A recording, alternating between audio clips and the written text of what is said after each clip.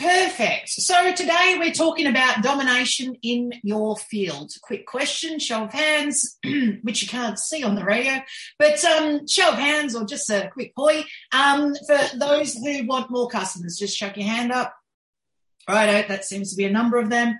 Who's after more sales? Just chuck your hand up. Look at that. Watch it go. All right. So more customers, more sales, more money, all of that. All right. So domination in your field is really what it takes. Who wants to have a go at what does that mean to them, or who thinks they know what that is, domination in your field? Yep, Laurie. It's reputation. It's the development of your style as an individual consultant in my profession, and that the patients or the customers you deal with do strongly recommend you to doctors and others. And I've had that occur. And the more your reputation is enhanced, the more customers you receive. Mm-hmm. Okay. Yep. Thank you. Kel, did you have your hand up? Yeah. So it's actually about being an authority in your field. And when somebody thinks about a problem, you become the go-to solution. Okay, yes. So even an assumed authority. You don't have to be the best in your field. You just have to be known as the one that does it, more known than anyone else. Ray, got your hand up? Yep. Focus up on the one thing. Focus on the one thing, on how to do it. Yep. Get known for that thing that you sell. Definitely, that will help you with domination, right? Can anyone tell me any companies that do this really, really well, that are absolute leaders in their space? They don't have to be the best. They're just leaders in their space. Yeah. Coca-Cola. Coca-Cola, thank you very much. And Lucia was going towards McDonald's, right? Apple. Yeah. Right? Best. That they are known for hamburgers. They are best known for hamburgers, right? Coke, soft drink. Yeah. Charles, got your hand up? Can't hear a thing. Disney.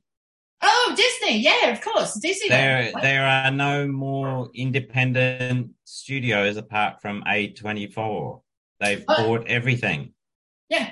If you think of theme parks, Disney's the first one that comes to mind. Absolutely. Movie studios, they own all of them. They own all of them. All right, let's go with movies. Can anyone tell me world domination when it comes to movies? Who is it? Marvel currently, and The Rock. Sony. Does anyone know? Right? Ray's saying Sony. I'm going The Rock and I'm going Marvel. But, if there's anyone else, right? They're the most well-known at the moment. All right, Anna, you got your hand up? Tesla. Oh, cars, Tesla, right?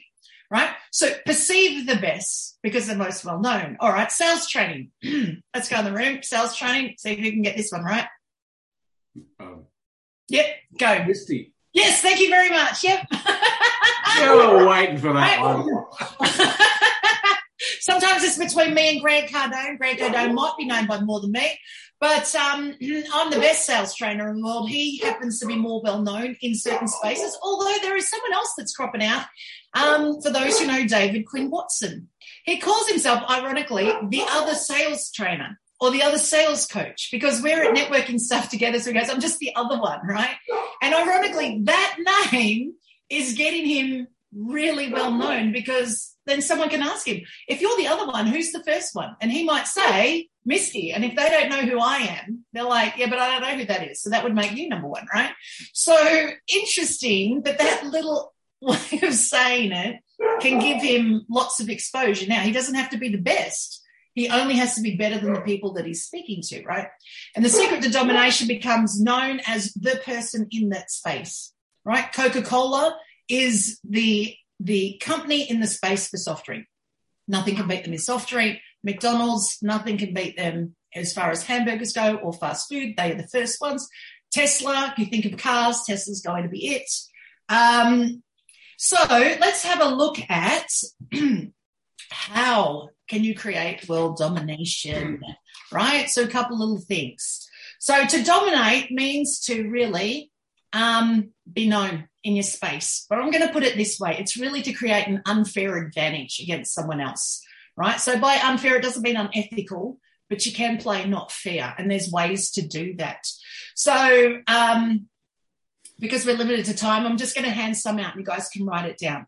So one way to so number one, decide that you want to dominate in your space. Decide that it is you that is going to be the most well-known in your space that you can possibly be. So let's take Rebecca as an example.